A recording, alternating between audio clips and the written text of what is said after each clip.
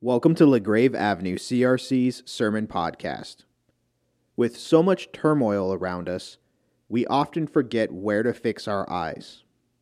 We could fix them on the muddy waters of our troubles, or we could fix them on the water flowing from the temple of God and drink deeply. You're listening to The Temple and the River by Reverend Peter Yonker. Our scripture reading tonight is from the book of Ezekiel. That is not a well-traveled book when it comes to sermons. But tonight we are going to travel in the book of Ezekiel. Ezekiel chapter 47, verses 1 through 12. And this is a passage that's in the middle of a vision in Ezekiel that is 8 chapters long. And it's all a vision, as you will hear, of a temple. Let's listen. The man, and that's a person who is escorting Ezekiel around the temple, brought me back to the entrance of the temple. And I saw water coming from under the threshold of the temple towards the east, for the temple faced east. The water was coming down from under the south side of the temple, south of the altar. He then brought me out through the north gate and led me around the outside of the outer gate, facing east, and the water was trickling from the south side. As the man went eastward with a measuring line in his hand, he measured off 1,000 cubits. And then he led me through water that was ankle deep. He measured off another 1,000 cubits, and he led me through water that was knee deep. He measured off another 1,000, and he led me through water that was up to the waist. He measured off another 1,000, but now it was a river that I could not cross because the water had risen and it was deep enough to swim in, a river that no one could cross. And he asked me, "Son of man, do you see this?" Then he led me back to the bank of the river, and when I arrived there, I saw a great number of trees on each side of the river. And he said to me, "This water flows towards the eastern region, goes down into the Arabah, where it enters into the Dead Sea. And when it empties into the sea, the salty water there becomes fresh. Swarms of living creatures will live where the river flows. There will be a large number of fish because this water flows there and makes the salt water fresh. So where the river flows, everything will live. Fishermen will stand along the shore from En-Gedi to En-Engaim, and there will be places for spreading nets. The fish will be of many kinds, like the fish of the Mediterranean Sea. But the swamps and the marshes will not become fresh. They'll be left for salt. Fruit trees of all kinds will grow on both banks of the river. Their leaves will not wither, nor will their fruit. Every month they'll bear fruit, because the water from the sanctuary flows to them, and their fruit will serve for food, and their leaves for healing." This is the word of the Lord. As I said, Ezekiel is one of the least traveled books of the Bible, and there is good reason for that, because it's difficult. It's a difficult book. It's dominated by two main things. There's a lot of severe judgment in Ezekiel, and then the rest of it, when it's not judgment, are these wild visions that are hard to understand. I read one of the easier to picture visions. Most of the other visions are much more difficult than that. And so wild that you wonder, what do they mean? What purpose do they serve for me? And with the judgments are so severe that they're the kind of things that you don't want to read to even young children. So tonight, to think a little bit about Ezekiel, I chose this passage from the end in one of the visions, the end of the book, with that 8-chapter vision of the temple. And that starts when Ezekiel is taken up to a high mountain and he meets a man with a measuring rod in his hand. And for 8 chapters, this man is the guide for Ezekiel as he gets this tour of this enormous temple, and he and this guy go through literally every square inch of the temple. It is a very strange tour that this man with the measuring rod gives. Why is it strange? Well, first of all, if you read these chapters, most of the tour and most of these chapters is full of measurements. There's a reason he has a measuring rod in his hand, because this man measures absolutely everything in this temple as he goes. The thickness of every wall, the size of every courtyard, the height of every wall, every distance, every bit is mentioned. And just to show you a little bit of how that is, here's some from chapter 41 of Ezekiel, and you'll hear what I mean. Ezekiel says, I saw that the temple had a raised base all around it, forming the foundation of the side rooms. It was the length of the rod, 6 cubits long. The outer wall of the side rooms was 5 cubits thick. The open area between the side rooms of the temple and the priest's rooms was 20 cubits wide all around the temple. There were entrances from the side room from the open area, one on the north and another on the south, and the base adjoining the open area was 5 cubits wide all around. Okay, not the easiest stuff, and it goes on like this, verse after verse, chapter after chapter. And after a while you say, wow, this is interesting, but what does it mean for me? Why all these measurements? The second thing that's strange about the vision is the size of the temple. It is absolutely enormous. Scholars who've worked it out say it's about 1 mile long and 1 mile deep. So it's 1 square mile, absolutely huge. It would dwarf Solomon's temple, much, much larger than Solomon's temple. It's otherworldly in its dimensions. Third strange feature, and that's the thing we heard about in our passage, is the river that flows out of this temple. It starts with just this little trickle that you could step over with one step, that a child could wade in. But before you go 1 mile, it becomes this river that is so deep that no one could cross it, says Ezekiel. And it grows like this even though there's no other water sources coming in. There's no tributaries feeding it. Somehow it grows from this trickle to this river no one can cross. And then finally, last bit of strangeness.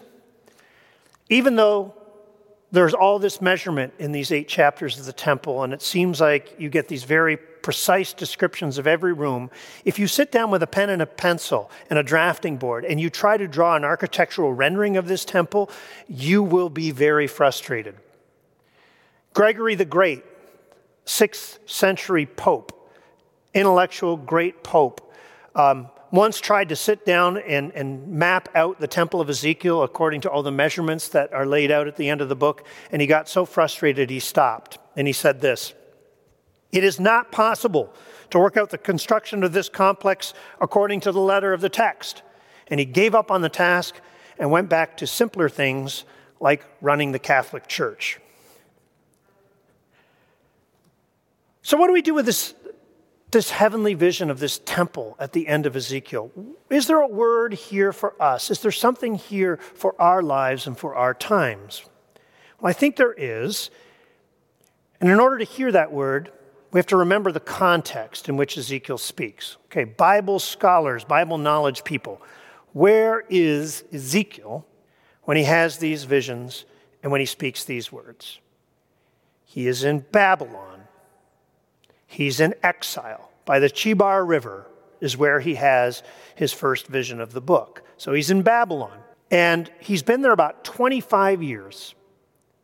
So as he's having this vision of this grand heavenly temple, for the rest of the Israelites who are in exile, they're going through this really hard time, and their memory of the temple would be all negative. If they were to think of the temple, if you were to start talking about the temple, it would almost be like recalling a PTSD type experience, because the last time they saw the temple was when the Babylonians were breaking it down. When they think of the temple, they think of the Babylonians ripping the curtains that surrounded the Holy of Holies, the place where they had all their religious attention focused. The last time they saw the temple, the Babylonians were smashing to pieces the Ark of the Covenant and stripping it of all its gold. The last time they saw the temple, the Babylonians burned the place to the ground. So just thinking about the temple would have been negative for them. And when you add that to their situation, they were in a very dark place. Every day, they would go out into the city of Babylon, and the men would be in hard labor.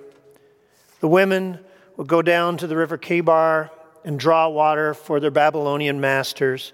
and they would feel powerless, and they would feel like the glory of God that had inhabited the temple was absolutely gone from their lives. The whole book of Ezekiel, when you think of that context, you could see that the whole book of Ezekiel is aimed precisely at their situation. The book starts with judgment, and the judgment tells them why they are there. Ezekiel says it's because of idolatry and because of injustice. Those two things have brought the wrath of God on them and have sent them out into exile. So it tells them why they are there. And then, more important to our passage, the book of Ezekiel starts to change their mindset. It works on their PTSD.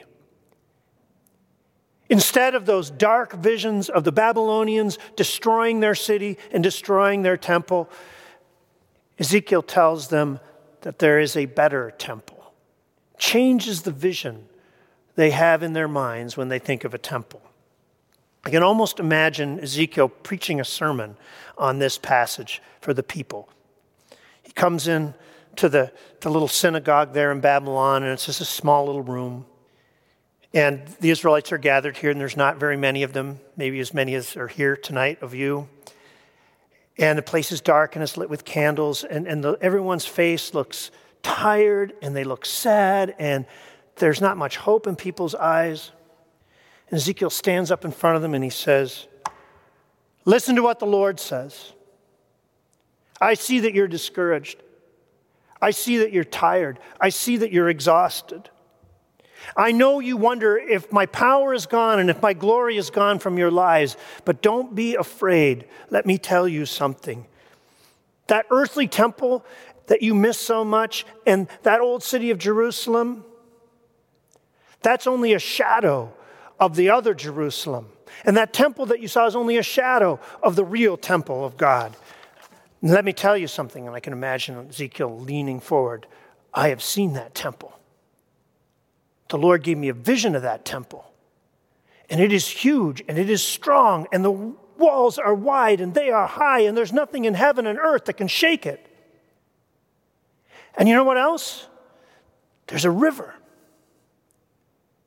It flows out from the temple. It starts as just a trickle, but then it gets wider and wider and wider.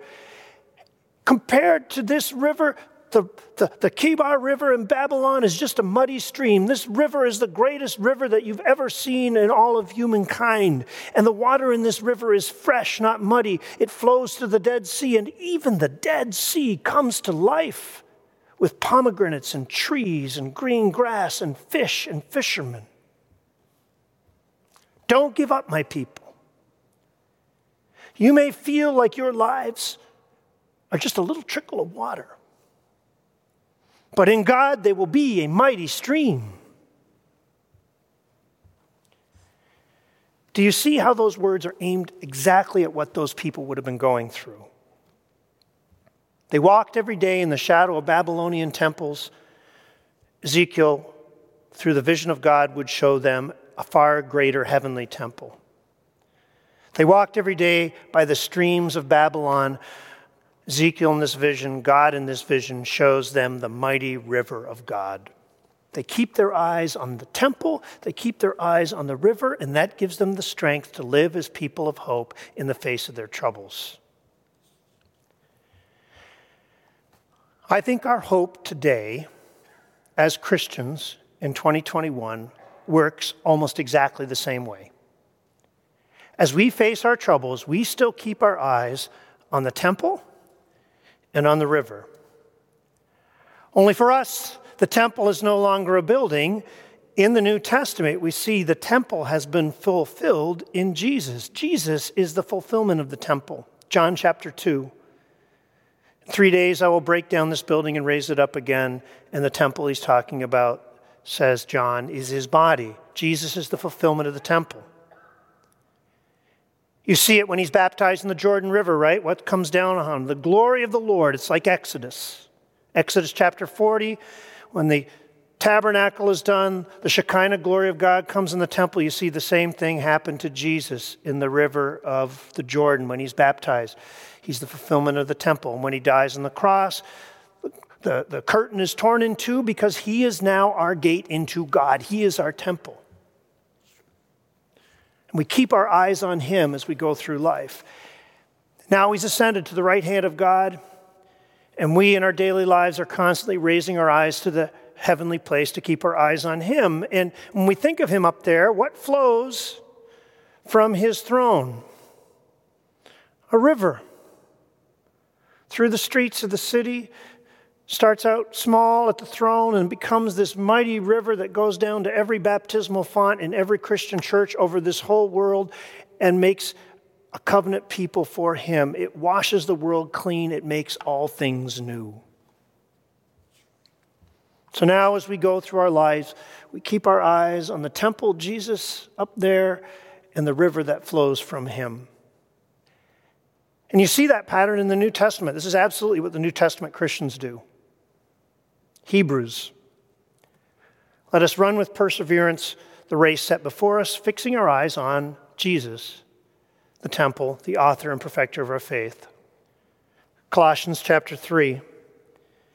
Set your mind on things above, not on earthly things. Set your mind on things above, for you died, and your life is now hidden with God in Christ. Keep your eyes on the temple. Your life is secured in his temple. Acts, the stoning of Stephen. Remember when Stephen was stoned, going through that traumatic moment? What did he do? He lifts his eyes up to heaven. He sees heaven open up and the Son of Man seated at the right hand of God. He sees the temple.